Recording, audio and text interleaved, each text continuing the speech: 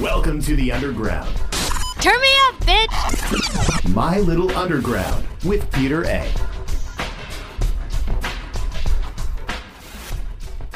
Billy Corgan and Kim Gordon and Thurston Moore doing a voice on The Simpsons. I was like, I want to know the context. So I watched that episode. And I like everything that I've watched. But I just don't... Billy Corgan, Smashing Pumpkins, Homer Simpson, Smiling Politely. Yeah. You know the one. Of course. Oh, you really are a fan of The Simpsons? I'm a huge fan. Can I have another Of course. bite of the cake? Thank you. Are you kidding? Are you kidding me right now? Okay, sorry. Got a little emotional there. This is really good cake. Mm-hmm. It's well picked. Excellent choice. I gotta tell you, at my job, the riff and the melody for Heavy Heavy is like embedded in my skull. Really? Yeah, it's in my head right now. There's a lot of people that have told me. I think one of my favorite messages that I got about, and I've gotten a lot of really nice feedback on Heavy Heavy, but there was one person that was basically like, and there was no preface to this message. It wasn't like a, hey, like, just heard your stuff, blah, blah, blah. It literally was like, I fucking hate my job, and Heavy Heavy is the only thing that like helps me get through the day. And I was like, I get that. Like, as it, like, totally removed from being the person who wrote the song, I was like, I fucking get that, bro. Like, yes, thank you for saying that. Mike, are we rolling? Are we rolling? Perfect. Oh, we are? Oh, yeah. Oh, we have begun. I think that's great that you think of your music like that, because there's a relatability there. Your music can connect to people like that. Yeah, I mean, I think my kind of thing on it is always like, once I release it and once it's not mine anymore, it's not mine anymore. And I kind of used to, it's not that it bothered me, but like I get very emotionally connected to songs, as people do.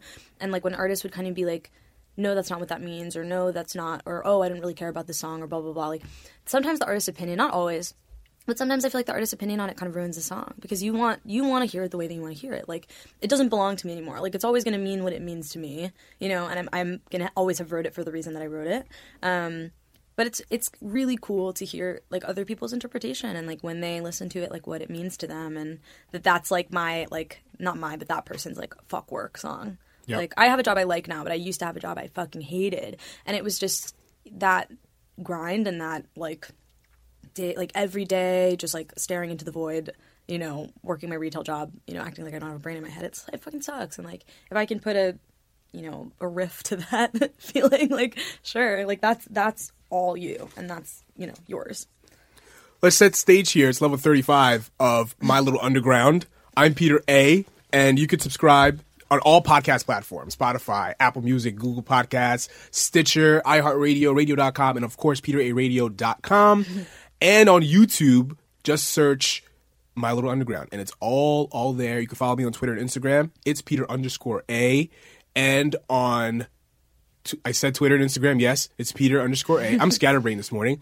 Follow my show, My Little Underground, Twitter, Instagram, at MLUpod, and on Facebook as well. Search My Little Underground. We're having cake for breakfast with Mia of Pom Pom Squad. Hi. Welcome. Hi. Pass the cake first. Okay, sorry. The reason why we're having... Hogging the cake. Yeah. I just don't want to, like... I don't know. I always, like... Do you experience ASMR? Is that a thing? Like, when you hear, like, those videos, it, like, makes you feel tingly? Do you know what I'm talking about? Yes, I know what you're talking about. Yeah, but you don't, like, I've you don't never experience it. experienced See, that. I, like... For some reason, I don't experience ASMR, and it's not even that I like or dislike it in any way. It just makes me so viscerally uncomfortable that I don't want to provide that experience for somebody by, like, eating cake in there. Well, no, I remember I was helping my friend with a radio show, and I was, like, eating, like, cookies in their ear, and I just saw him cringe so, like, violently, and he was like, "You have to listen to what you're doing right now." And so I put the headphones on, like, as I was eating, and it was, like, the most appalling. Most appalling noise. Yep. Yeah, no, never again. I had a similar experience. Okay. When I was in college, I was a guest on a friend's radio show, and I was chewing gum, and it was a very unpleasant sound. Oh, God. And the host told me, "Yo, Peter, you better stop chewing gum."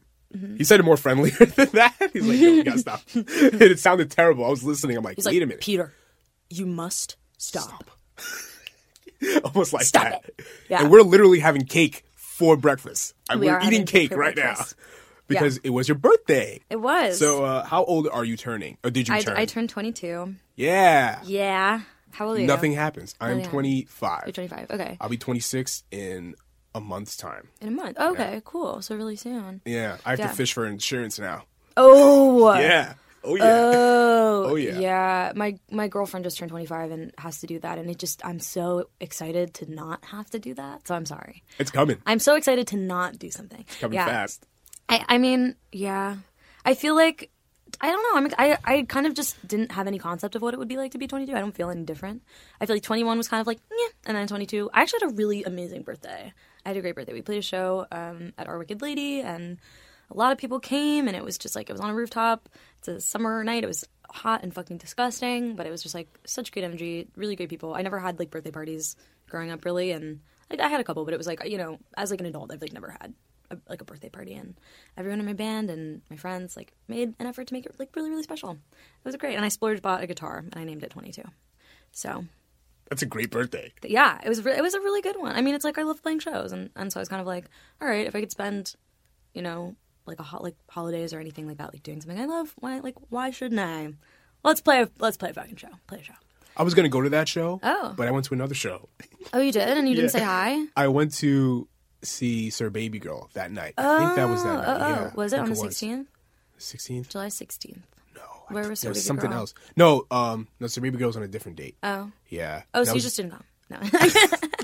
I really wanted to go. But the thing is, I work in Manhattan. Okay. So getting to Brooklyn is not difficult. Oh, but it's not easy. difficult. No, it's not. It's I not that it's also not work in easy. It's just like Manhattan. I'm exhausted Yeah. after work. You know what I mean? Yeah. So, but I have to come to a pom pom show. Oh yeah, I you must. should. We have must a go. fun show. I do the same thing as I had actually went from my office job to my show that night. Yeah. So I have to do that a lot, and it's like an hour commute from Manhattan, like from where I am in Manhattan to Brooklyn, and it's not fun. So you pass this time. I'll give you that excuse. Just this time. Yeah. Just the one time. No, because I was going to. I was doing something in Brooklyn. I was having dinner with a friend coming from Manhattan and riding the L train. Likely story. It was. So. I wanted to die. It was terrible. Ye- Terrible Uh-oh. experience because it was so unbelievably crowded, and I just couldn't breathe. You know what I mean? It was so bad. Yeah, I was on a train in Herald Square, and it was like, I think this was one of my worst train experiences. Is I literally was like sandwiched between two bodies, and then like my one shoulder was like on the door, and then my other shoulder was like on a person, and I just was like deep breathe. I was just like, okay. I was like, we're just gonna be on the train. Like I was like talking to myself. I had to like recite my mantras and stay calm.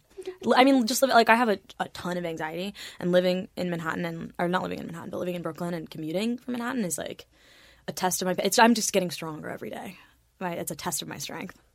Yeah. Yeah. But what I don't understand is you have a lot of anxiety. Yeah. You live in the boroughs. Yeah. And you come from Florida. Kind of. Yeah. Well, I grew up in a bunch of places. I was born on Long Island, and then lived Represent. in Detroit, Long Island, yeah. And then Detroit, Michigan, and then I was in Florida from the time I was in like maybe 8th grade to 12th grade. So most of my like formative teenage years, I was in Florida.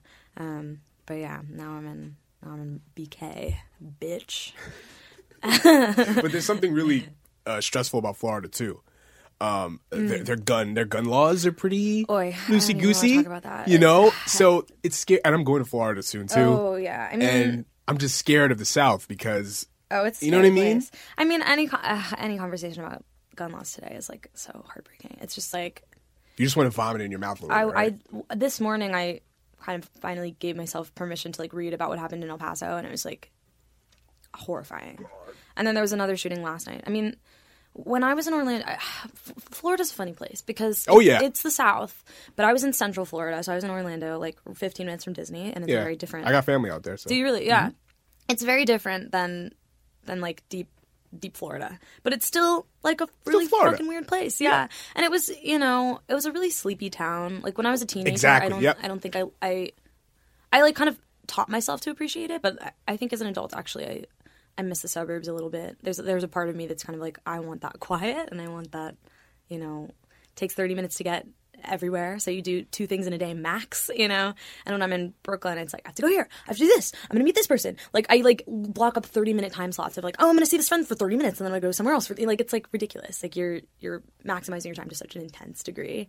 So Florida major pros and cons. Major pros and cons. Lots of baby gators everywhere. So many people's pools.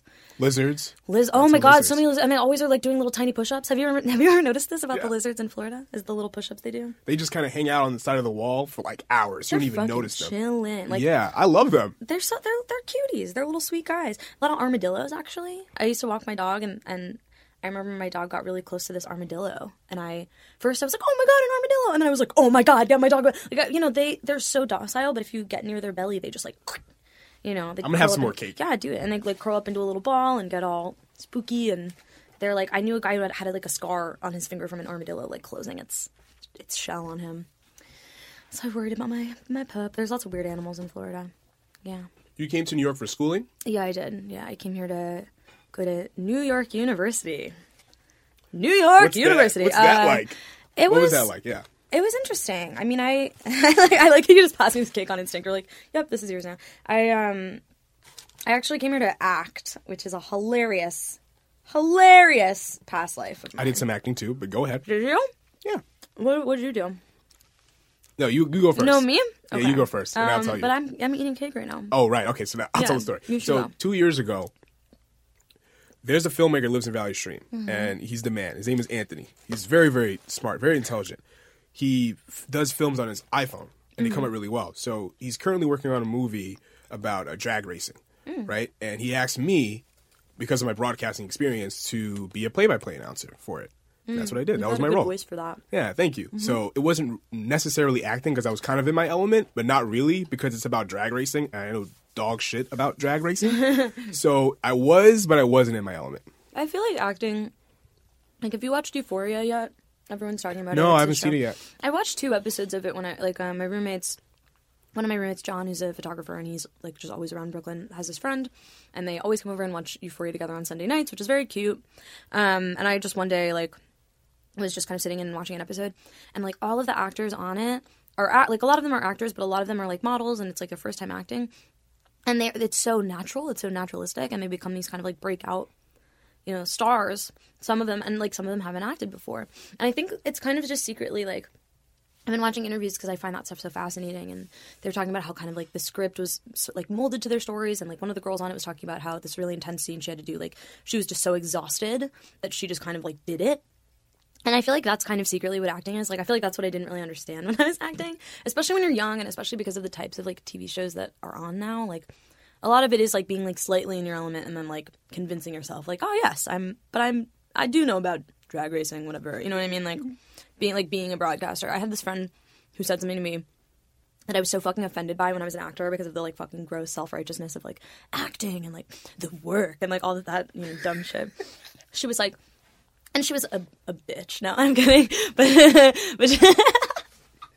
I just remember one of my old acting friends who were interesting people was like, you know, I feel like you're not going to really be, like, you'll be an actor, but you'll be more of, like, a personality, so you'll do movies about, like, punk rock and, like, blah, blah, blah, blah. And at the time, I was just like, fuck you. Like, I was like, I'm training to do this thing. Like, why should I just be in movies about, like, being a fucking punk or whatever? And then now, like, that I'm, like, music is my main focus, I'm like, yeah, you know what? Fucking throw me in a movie about being a punk. It'll be the easiest job of all time. You know what I mean? And, like, what's wrong with that? Like, what's wrong with, like, using part of your personality to do the fucking thing? I have such feelings about acting. Yeah, it was a rough time for me. I mean, it was just I came to New York, and you know, when I came to New York to act, I was still a little bit in this place of just like, is this really what I want? And you know, why am I doing this? And I think I went in really not knowing why I was doing it, and I loved the plays. Like I actually loved the material that I was doing.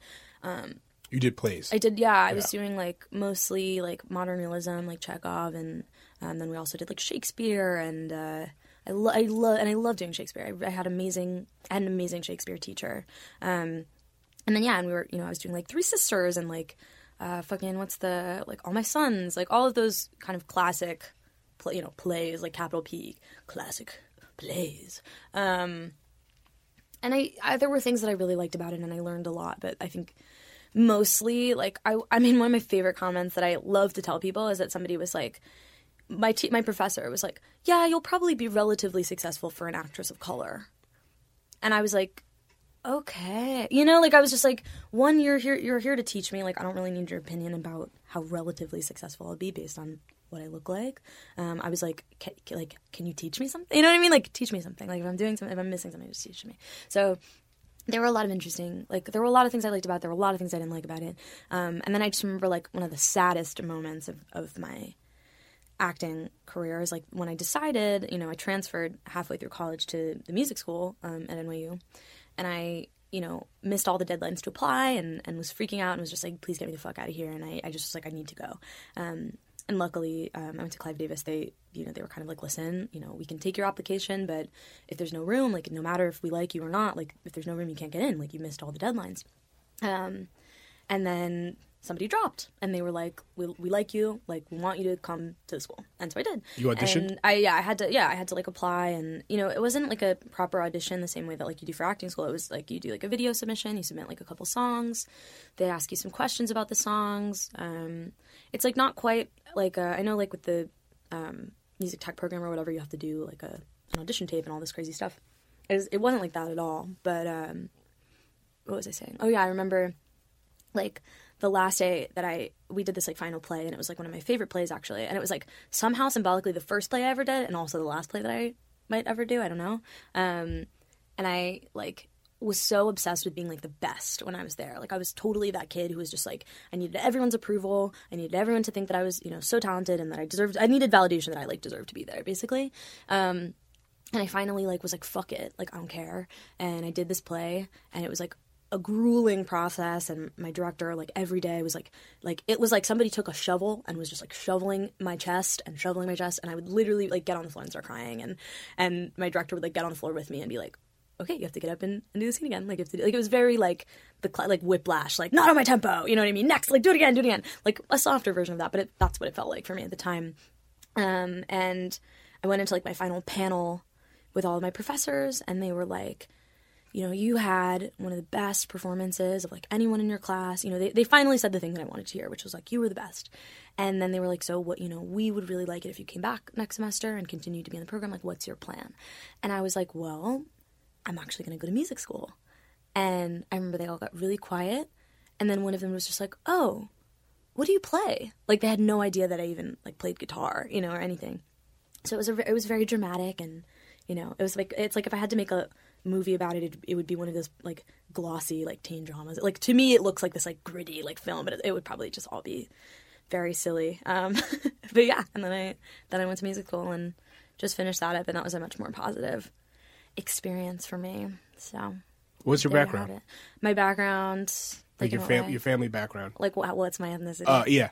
Mm-hmm. I'm Black, Puerto Rican, and Polish.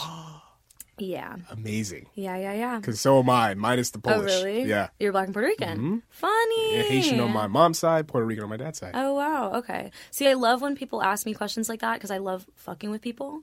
So, like, someone was like, I think actually you were like, what's your last name? And I was like, it's Polish. Mm-hmm. I love answering like that, and just for people to just be like, okay, you know, and you like, you've probably seen this too. Like, you watch them try to like reframe the question. Mm-hmm. It's like, but like, where are your parents from? Like, but like, what race are you? Because you can't say, what are you? Yeah, you can't say that. You know what I mean? Yeah. It's fun. I mean, it's like, it's always, you know, it's always a different thing. Like, some people obviously are of nothing but pure intention, but, you know, I just love to make people squirm a little bit. So Heavy is kind of like rooted in your history with depression. Yeah. Right. So how did you get out of that funk? Of that depression. If you're out of it.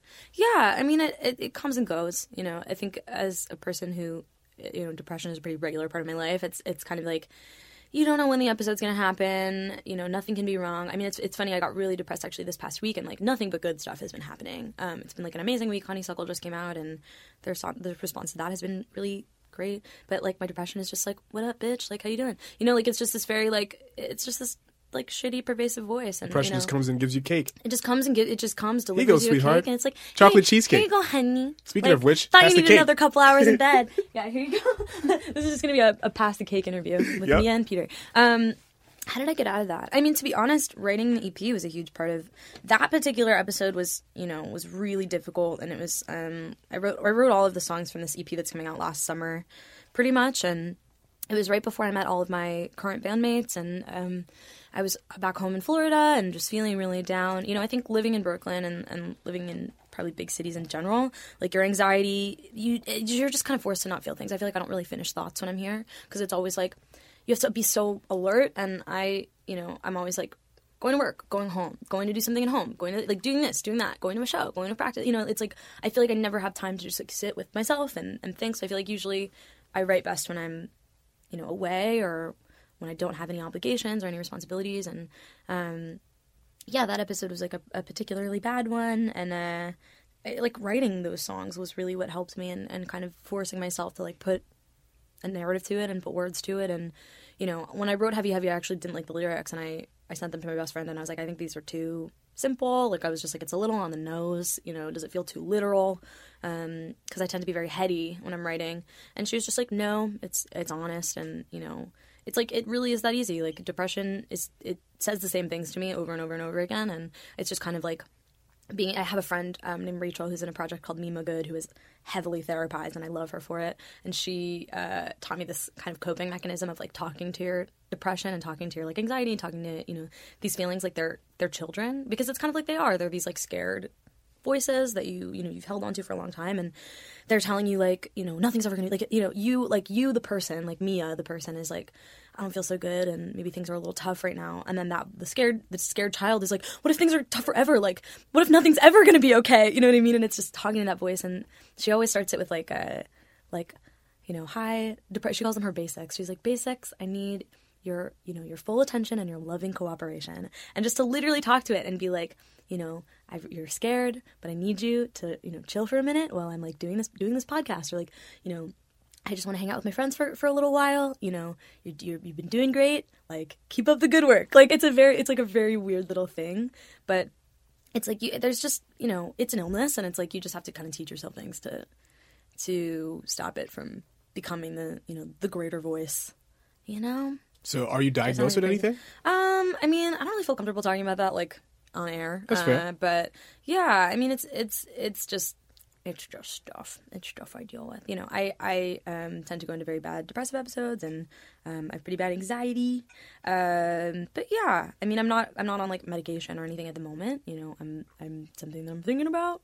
It's like it's hard because these conversations are things that I obviously want to be open about, but it's also like it's a balance of just like being really open in my music and saying what I need to say in my music, and then in my life like saying what I can and what makes me feel comfortable. Yeah, I understand. Yeah. But let me tell you something. I watched an incredible documentary from Showtime. Showtime Sports produced it. This play-by-play announcer, very, very successful and very talented one, Mauro Ranallo. And he's diagnosed with bipolar disorder. And just to see what he goes through, and it kind of shows like the trajectory of his career. He got more successful, calling all these big-time boxing matches, and working for WWE, but still going through a lot of these episodes. And it's kind of like inspiring to see that, because I'm sure there's another bipolar kid out there that wants to achieve something, but probably sees that he can or he or she can't because of their disease, I guess you want to call it a disease. And I think it's very inspiring. Yeah, no, totally. It's very interesting. It's kind of like that, you can't be what you can't see. Mentality it's sometimes hard. Like, who was it recently? I think it was like Billie Eilish was talking about having, I think it was Asperger's or Tourette's, or I don't want to like misquote her illness, but yeah, I mean, I think it's super important to like talk about those things openly. I think it really does affect people. And cake.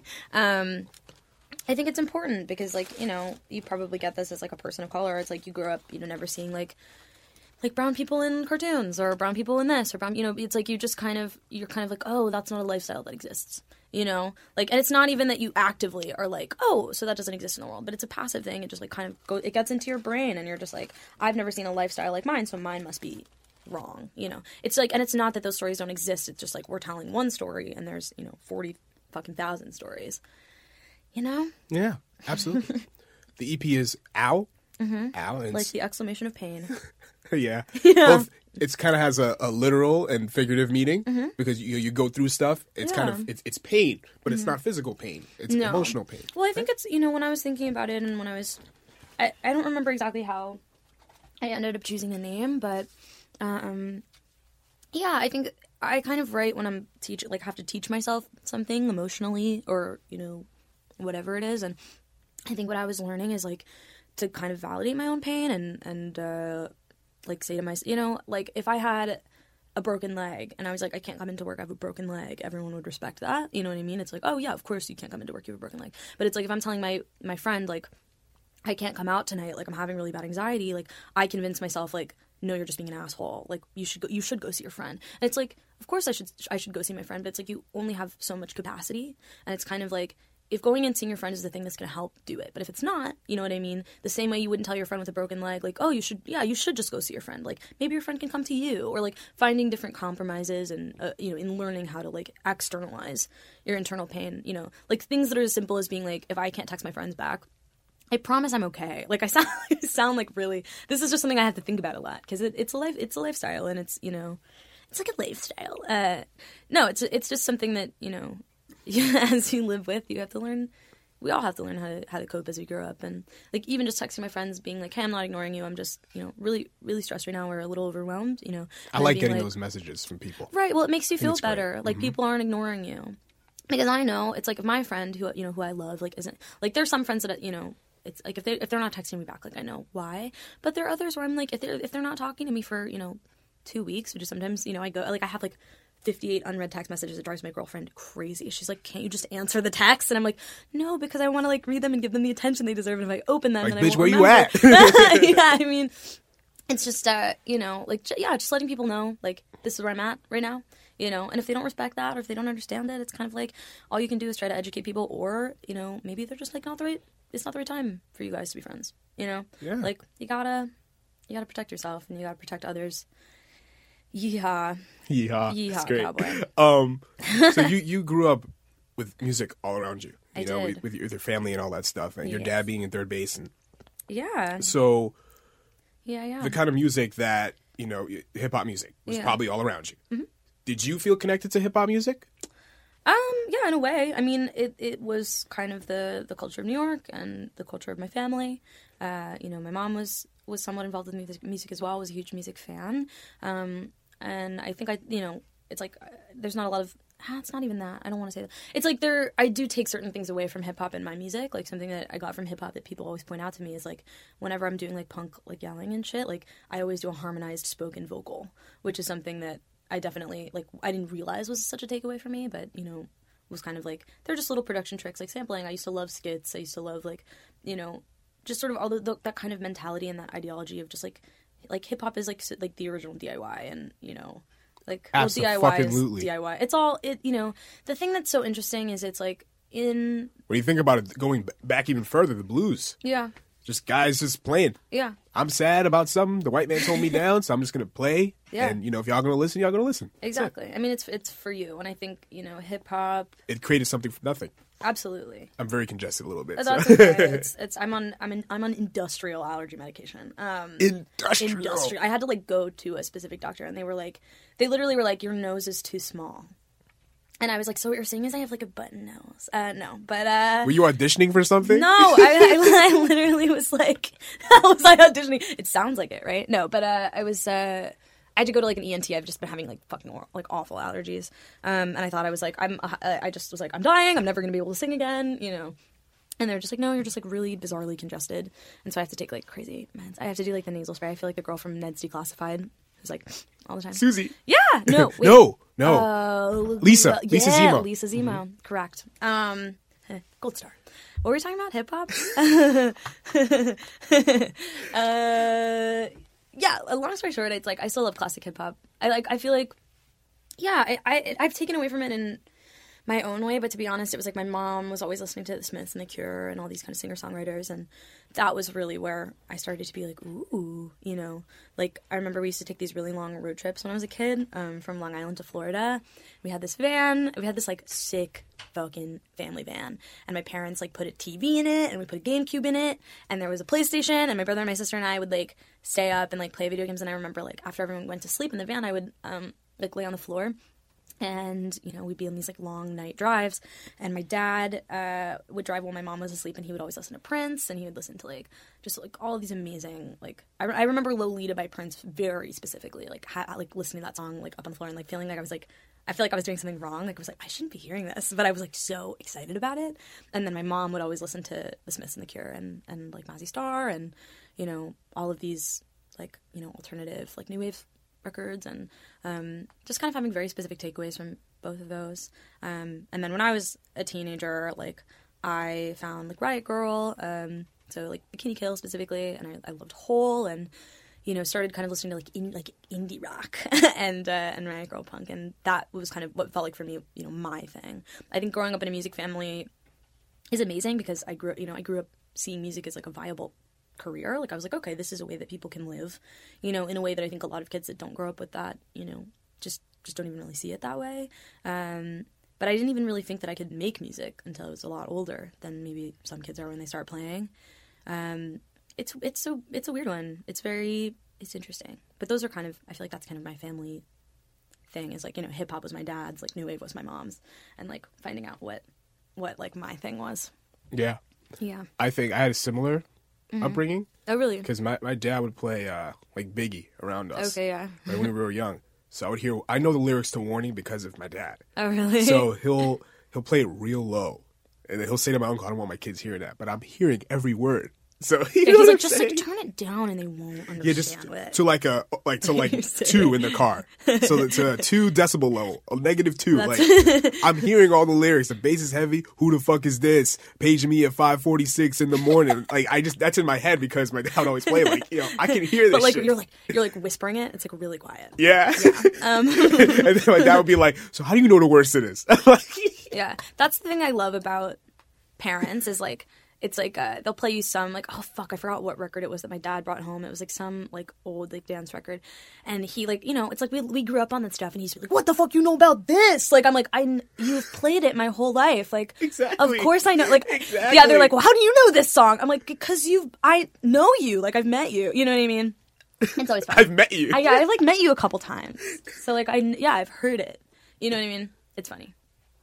Weezer was your first favorite band? Yeah. Oh yeah. How did you know? Did I say that somewhere? All right. Yeah. I threw it out there. I just threw it out there. You were like, here's a wild Weezer. guess. Yeah. Weezer.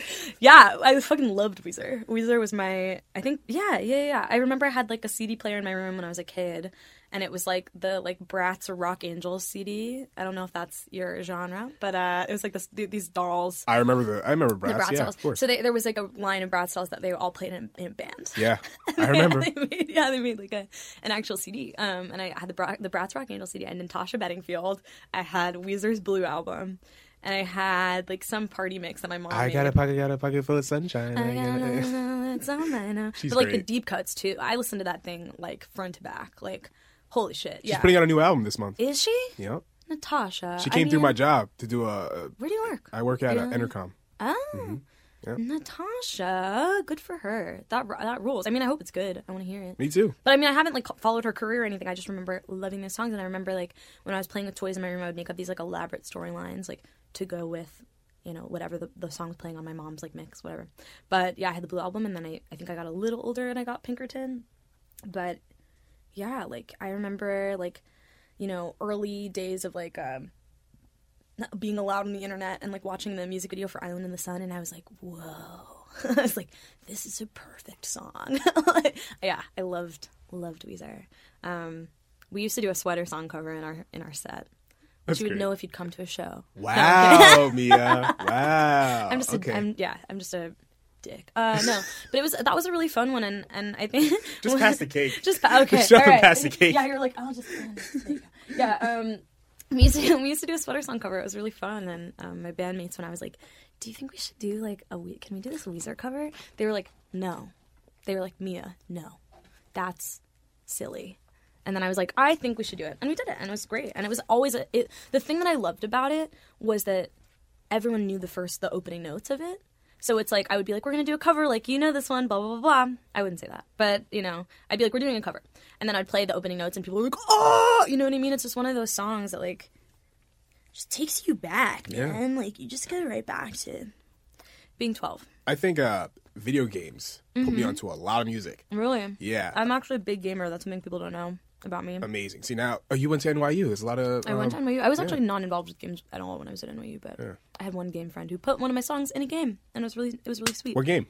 Well, she made this game about driving her little sibling around, and was like, we have a song called You Him, and she very generously was like, this song sounds like Tunic by Sonic Youth. I was like, no, it does not, but thank you. And she put it in the driving game because she's like, oh, that's what I used to listen to when I was driving them to school. And I was just like playing this little tiny driving game with my song in it and like listening to my own song in the car. But what games did you play growing up?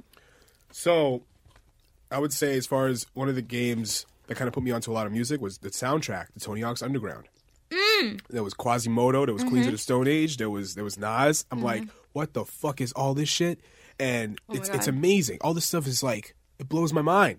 And I play a lot of the Tony Hawk games. They say Roses are red, violets are blue. Tony Hawk Pro Skater 2. Oh, That's yeah. all. Anyway, yeah. nobody says that. I just said that. Underground's the best one in my opinion. I don't remember Underground super well. Well, you had GameCube, right? Yeah. GameCube, PlayStation? We had like every console growing up. We were like very spoiled in that way. And so there's no way you did not have Tony Hawk's we Underground. probably had it. I don't think I played it. It's the best skateboarding game like of all time. I was very into like RPGs mostly. Like I loved like games with storyline and like I don't know. I was a. Did you play Kingdom Hearts? Oh, I loved Kingdom Hearts. Yeah. My brother and my sister and I were. We actually went to in Orlando all too recently. The new Kingdom Hearts is coming out, and they. It's already out. It's already out. It's already out. Is it out? Mm-hmm. See, this is the thing is I don't have a console in New York at all, so I can't play anything anymore unless it's like an emulator or like I put it on my. I only have one game on my computer right now. What game? Gone Home.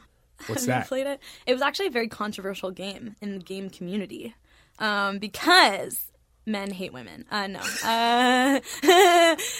Anyway, well, it's this game. It's this game about. It's like a. I mean, I love games that I can get like really lost in, like really invested in. It's this game about you're this girl. It's like a first person like exploration game, and you go to Europe for a year, and then you come back from Europe.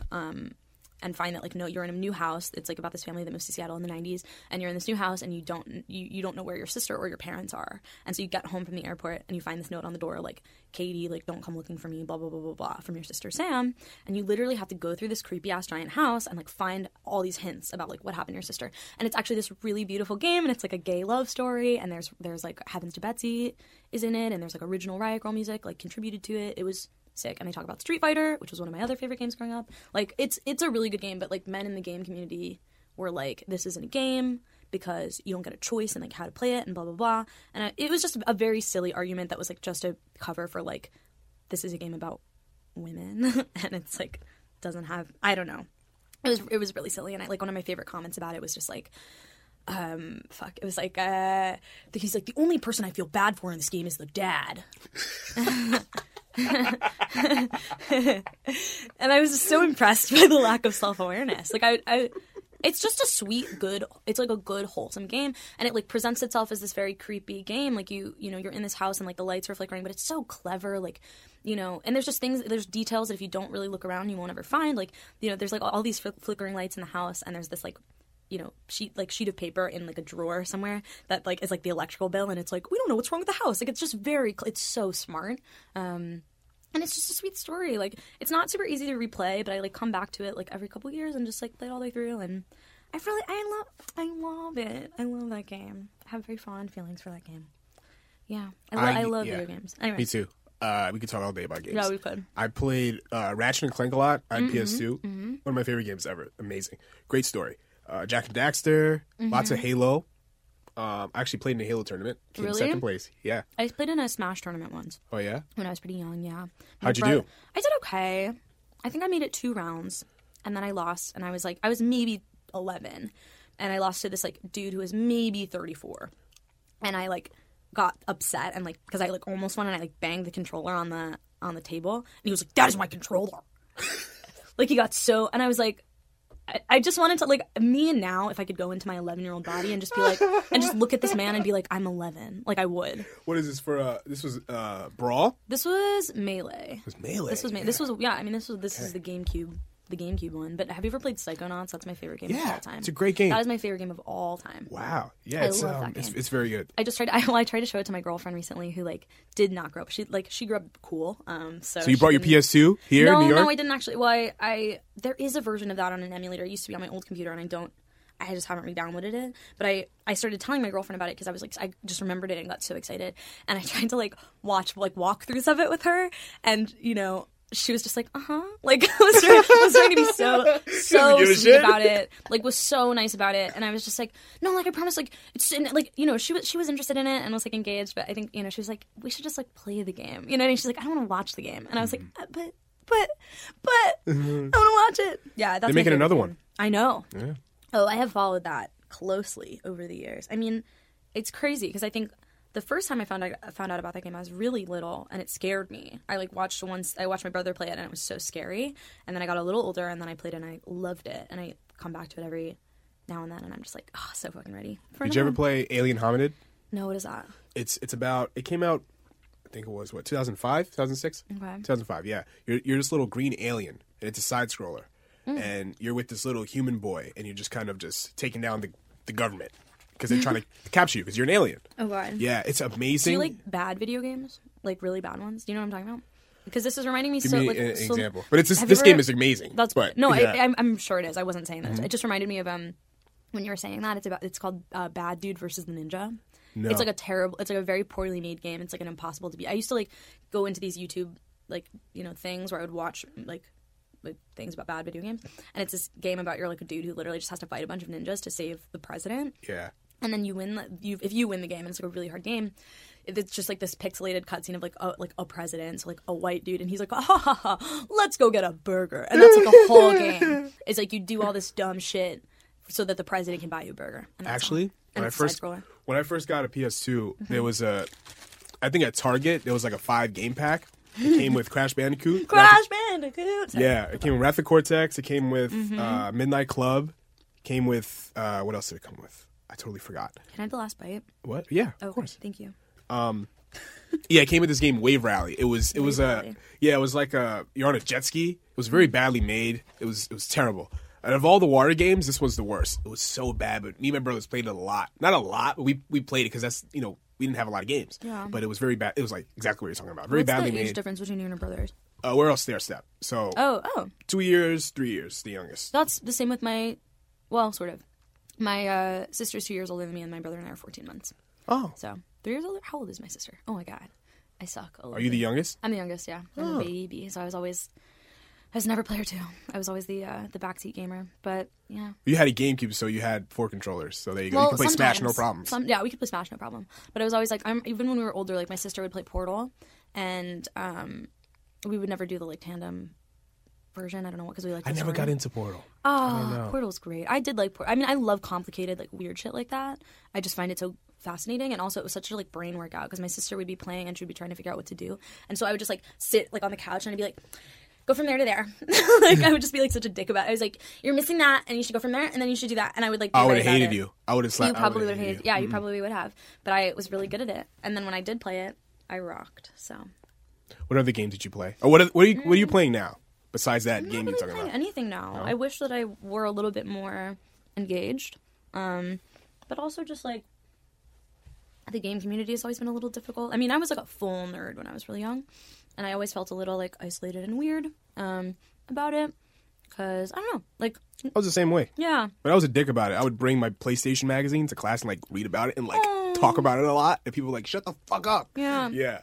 Well, I think it was also this like balance of when I was like a tween, as you do when you're in middle school. It's like that thing where you're like, I can't talk about this because I want to be cool. But then it's also like if you do want to talk about it, like then there's that kind of like elitist gatekeeping of like, well, I'm a girl, so it's like certain dudes would be like, oh, but do you really like that? Are you really interested in that? Like, is that actually how you feel about it? Do you actually know about this? And it's like sometimes I did and sometimes I didn't. And then when I didn't, I felt so dumb that I would just like kind of like coalesced back into your shell out of it. Yeah, like I was just kind of like, well, this is a thing that I keep to myself, and I'll do. And like lately, I've been talking about it a little more and a little bit more like excited to jump back into playing games. But yeah, I mean, I'm super excited for the new Psychonauts whenever the fuck it's coming out. Yeah. What about Beyond Good and Evil? Have you played that? It's one of those games that's very experimental, and it's very pretty looking. There's a female lead, and it's very challenging. It's not very straightforward, but I like that. You know what I mean? Yeah. It's very, very interesting. Yeah. Yeah, I listened to that too. It's very good. Cool. Yeah. Cool. So, your new EP, September 6th, Ow. Ow. So what are your plans going forward? Like, do you want to put out a full-length album, or are you just going to go EP? I think we're gonna work on an album. I don't know. I don't have enough info about it yet to say anything concretely, but I think we're working towards an album, which is cool. We have some songs that we're probably gonna do a couple more singles in the near future. So hopefully album soon. Yeah, lots of shows hopefully before then, and just like playing.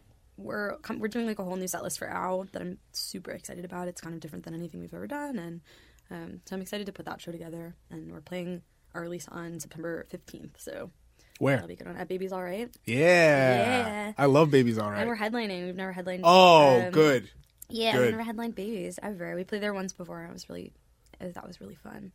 Yeah, our first show at Baby's we played with who did we play with? We played with B Miles, Huck, and this band called Goth Babe, and it was sold out. And I was just like, holy shit! Like my first time at Baby's, I was like, You're gonna sell this out. I hope so. You'll sell it out. I put that good energy into the universe. I really want that. Because I see how people I see you post like people listening to your songs. You'll sell it out. Aww. That kind of reaction you get, that kind of like connection you're starting to build with people, you're gonna sell this bitch out. I'm gonna sell this bitch out. I mean, that is something that I get a lot of like enjoyment out of. Is it's weird. I don't know, like something that I realized as like a music fan and just a person who like has certain artists that I'm just like, I love you so much. Is like I never express that, on social media. Like it's like something I talk about in real life. Where I'm like, I love Mitski. I love like Mitski's like one of the reasons I started making music. I love Mitski, but it's like I've never posted that. I've never told Mitski that. You know what I mean? And it's like obviously she's a big artist, and so she's not even gonna hear it if I do. But like for an artist like me, I think what people don't realize is like if they say something about me, like I found this post recently that I missed about Heavy Heavy, and someone was like asking this other person questions, and they were like, what's your favorite, your top 5 favorite songs right now? And they were like Heavy Heavy but times 5. And I just thought that was so sweet. Like it was so sweet. And I that's the kind of stuff that it's just like I get nervous about saying stuff like that about artists I like, and I think people don't realize that like when I do hear that, it's like my reaction is just like thank you. Like what I'm doing reaches people, and it you like it enough to to say that anywhere. So it's really nice to see how people are reacting. It's been really cool. Yeah. So tell me about your cheerleader persona. Thing? Yeah. Yeah. I mean, I think growing up, especially when I was in Florida, I think is when I noticed it most, and that was maybe when I was 13 to 18. It was just I went to this one particular school. It was very like all-American. It was I started in public school, and I was bullied out of public school. I went to Florida public school. First of all, is appalling. Is really appalling. Like mad pedophiles for teachers. Like lots of I was in middle school. I was in 8th grade with a kid who was 17. Or not 8th grade. Younger than that. I was in 7th grade with a kid who was 17, and was still in 8th grade. It's just a really bad public school system. It doesn't really care for its students and the teachers. The only if you're an AP teacher, you get a commission based on how many kids pass your AP exam. So of course they have incentive to be good teachers. Everyone else are just getting paid whatever. So they don't have any incentive. They don't have incentive to, not that just because financial incentive should be your incentive to teach. You should teach because you fucking want to teach kids. But it was a horrible public school system. And so I ended up being homeschooled for 2 years, and then did that thing when I was 15 of I want to be a normal teenager. I want to go to prom. And so I, asked my parents, can I go back to school? And they were like, yeah, but they were so horrified by that whole public school experience that they were like, okay, listen, we'll find a way to send you to a better school. Because my parents are awesome, and they sent me to this private school. And it was just this everyone was really pretty and really rich and really it was just such a manicured, all of those TV, Riverdale and Pretty Little Liars, all those shows about these teenagers that all look 45 and have perfect hair and makeup, but that was my school. And so the cheerleaders, were these kind of intimidating figures for me. I was it's funny also because as a brown person, our features were not considered beautiful until, to be honest, like the Kardashians and like all of that crazy shit happened. That's a whole nother thing. Oh, it's a whole other thing. But like suddenly eyebrows and lips and like Butts were mainstream. And it's like, who has those features? Like ethnic people, you know what I mean? It's just all of these features that, you know, that like the Kardashians are like, I want to look like that. Suddenly, like I had them, and the girls in my school were like, you know what? I think Mia's actually kind of pretty, you know? Right. And so I grew up as like the ugly duckling, you know? So I'm very like, you know, I'm like very into like owning that I'm attractive now. That's a relatively new thing for me. Me too. So yeah, right? It's like but it's harder. It's different for women. Thank Yeah. you. Oh yeah, it's different, but it's still like I definitely see a lot of like my friends of color and like people who are not white like owning themselves more and getting more comfortable just being like, this is me, this is my version of beautiful, this is my culture, like this is what I like, you know. But when I was in middle school and high school, like early high school, I mean, I would like draw fucking freckles on myself and, you know, dress like all the other girls, even though it's like it wasn't right for my body, it wasn't right for, you know, me, it didn't feel like me. But it was like that was the standard beauty, was like 17 magazine, you know, that was like all you saw was that, you know, you have to look like this, and there was nothing for my hair, and there was nothing for my body, and there's nothing for my face, you know, my colors.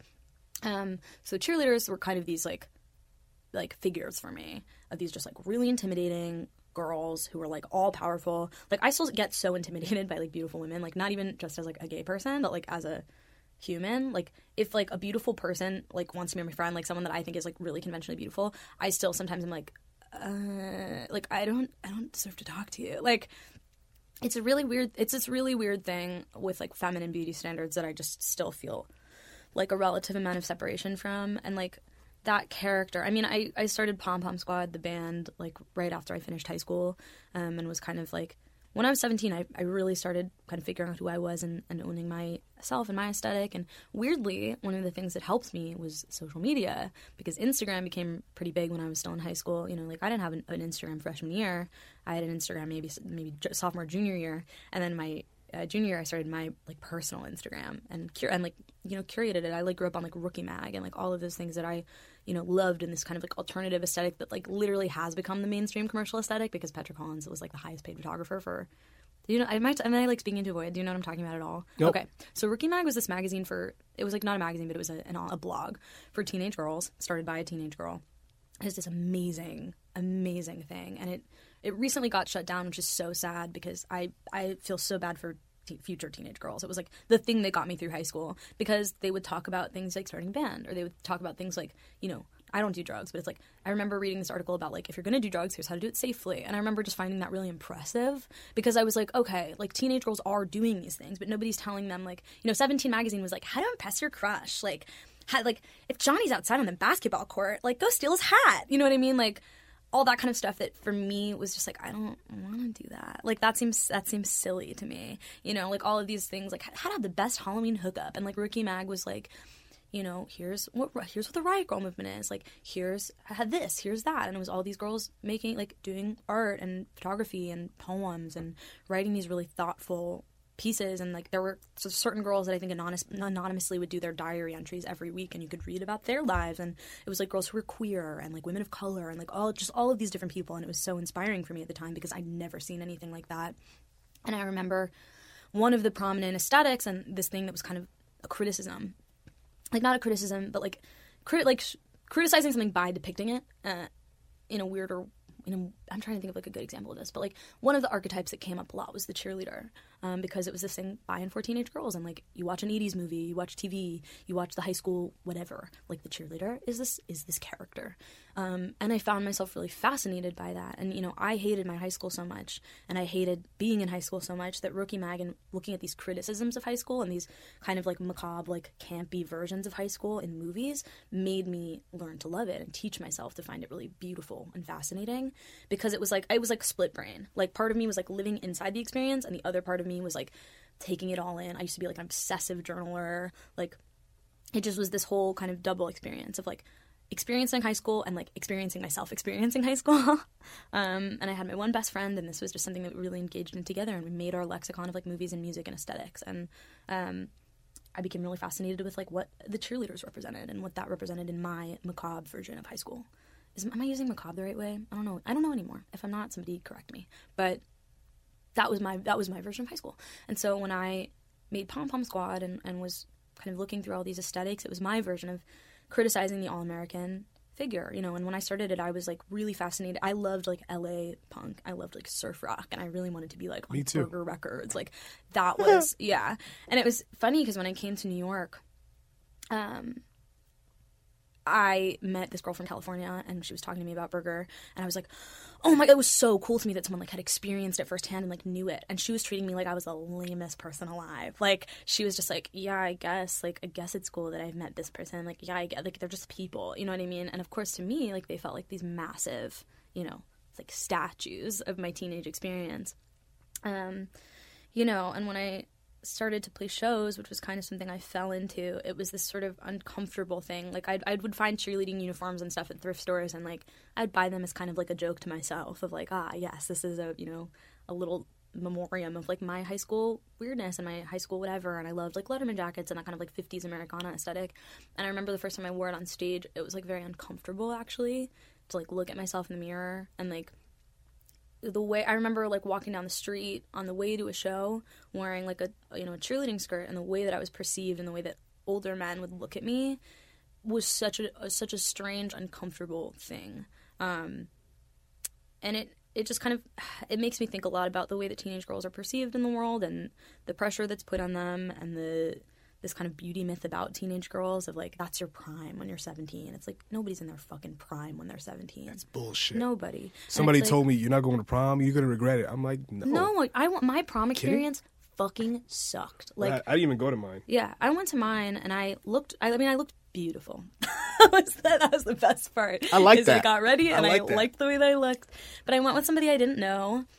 It's actually a funny story. I went with someone I didn't know, and he really, like, he asked me out, like, kind of oddly. Like, I had decided I wasn't going to go to prom, and then he was like the stage crew, and I used to like act, and he was like, oh, I really need help recording this song. Like, you play guitar. You play guitar. Can you play guitar on this? And I was like, sure.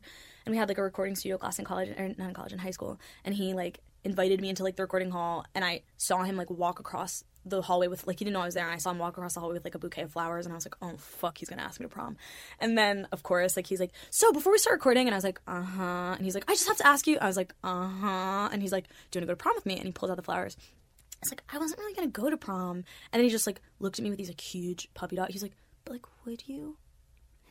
And I was like, yeah, I'll go to prom. And so I like went to prom with him, and he like was really obsessed with Game of Thrones. I've never watched Game of Thrones. I have no interest in watching Game of Thrones. The whole fucking time he talked about Game of Thrones, and like the whole time, the whole time. And then we like, I remember like there's one song that I wanted to play at prom, and I don't remember what. I think it was Boom Clap by Charlie XCX. I was like, this is the only song in my taste range that would likely play at prom. Like, I was just like, this is, if I have to ask for one reasonable thing, it's that this song plays at prom, and I get to like dance with my best friend to this song. And it didn't play. And I remember we got in the car, and I was like, oh, I'm just kind of sad that song didn't play. I really want to hear that song. I don't know why it was that song.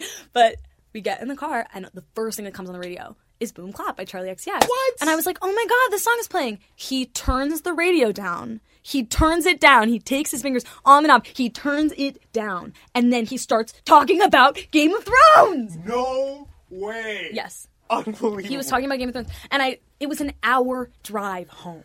It was an hour drive, and so many good songs played on the radio. And it was just all like, it was Biggie -2 dB, and he just talked and talked and talked, and he was really sweet. But just kept fucking talking to me. He's like, you need to watch Game of Thrones. I was like, I don't really think I do. And then we got to my house, and my parents were moving. We were moving on prom night, and to New York? Like, to like another house in Florida. Oh, okay. We were like moving out. We were like in a rental house. We were moving out of this rental house, and we get to my place. I get out of the car. I fall and trip in the driveway, and he has to like pick me up. And I was like, I'm fine. Thank you so much. Like, bye. Have a good night. And my parents were like, oh no, we just packed the whole car, and there's no room for you in the car. Do you think your prom date could drive you the other hour home? And he did. For another hour. I had to be in the car with him for another hour. Talking about Game of Thrones? Talking about Game of Thrones. And I was just like, oh fuck, yeah. So that was my prom story. Basically, like, high school was hilarious. It was so funny. That's miserable. It was miserable. It was. It's like it's a great story now. I think I had like one good home. I used to have boyfriends, which is hilarious. But I had a boyfriend for most of high school, and who was very sweet and who I cared about a great deal. And we went to like my first 2 homecomings together went to like his homecoming and my homecoming, and then we broke up my senior year, and so I went to like one homecoming with my friend, and that was like the best school dance ever. It was just me and my best friend. Like everybody left, and we were just like dancing like fucking freaks in the middle. Like we were just like flailing, like just doing dumb shit. Like that's the best high school moment. You know what I mean? And I think you like get told like it's like prom, or it's like, you know, all these dumb things. It's like everybody who's been through high school knows that it's like not prom. And if it is prom, you probably suck now. Just kidding, but maybe not. Yeah. I mean, anyway, back to my whole philosophy about art or whatever.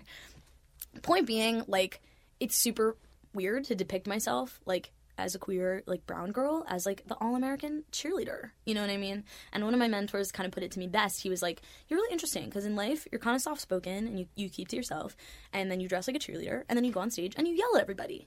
And I was like, yeah. Like, it's just kind of that. I'm the same way, because I'm very to myself in the outside world, but when I get on here, let my freak flag fly. Well, yeah, I mean, it's just kind of like, we all come up with ways of coping with the world. And, like, I used to be a very contained person. Like, I just have a lot of trouble. Like, I think too much, so I just end up doing nothing. You know what I mean? And that was, like, especially when I was acting, like, that was my world. And now it's, like, in creating this weird character version of myself that I get to play and dress up as and whatever, like, it helps me understand myself better. It helps me understand what I want better. It helps me speak up for myself better, because it's like, that's what I'm capable of. You know what I mean? Like, that version of me, the show version of me, is what I'm capable of. And the life version of me can kind of take cues from, like, the stronger one. It's like it's just basically like, you know, the kabuki theater version of myself, like the heightened version of myself.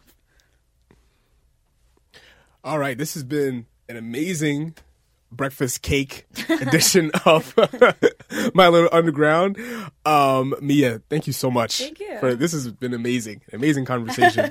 Where can people follow you on the world? You can find us as Pom Pom Squad on Instagram and Twitter. Pom Pom Squad sucks with an X on Facebook. That's true. That's not a joke. And I know. Yeah, you're like, I know, it's not a joke. What else? We have another song coming out on, I don't know, when is this coming out, this episode? Do you know? Yes. Okay. Well, I do know. We have a song coming out on August 28th. So It'll be out by then. It'll be out by then. So we have a song coming out that you'll hear. It's called Cherry Blossom, and I can tell you because it'll come out after. Anyway. But yeah, thank you. Thanks. Yeah. Yeah. And you could subscribe to My Little Underground, Apple Podcasts, Spotify, Google Podcasts, and PeterARadio.com, anywhere else you get podcasts. Follow me on Twitter and Instagram. It's Peter_A, and follow the show as well at MLU Pod, Twitter, Instagram, and Facebook. Later days. Bye.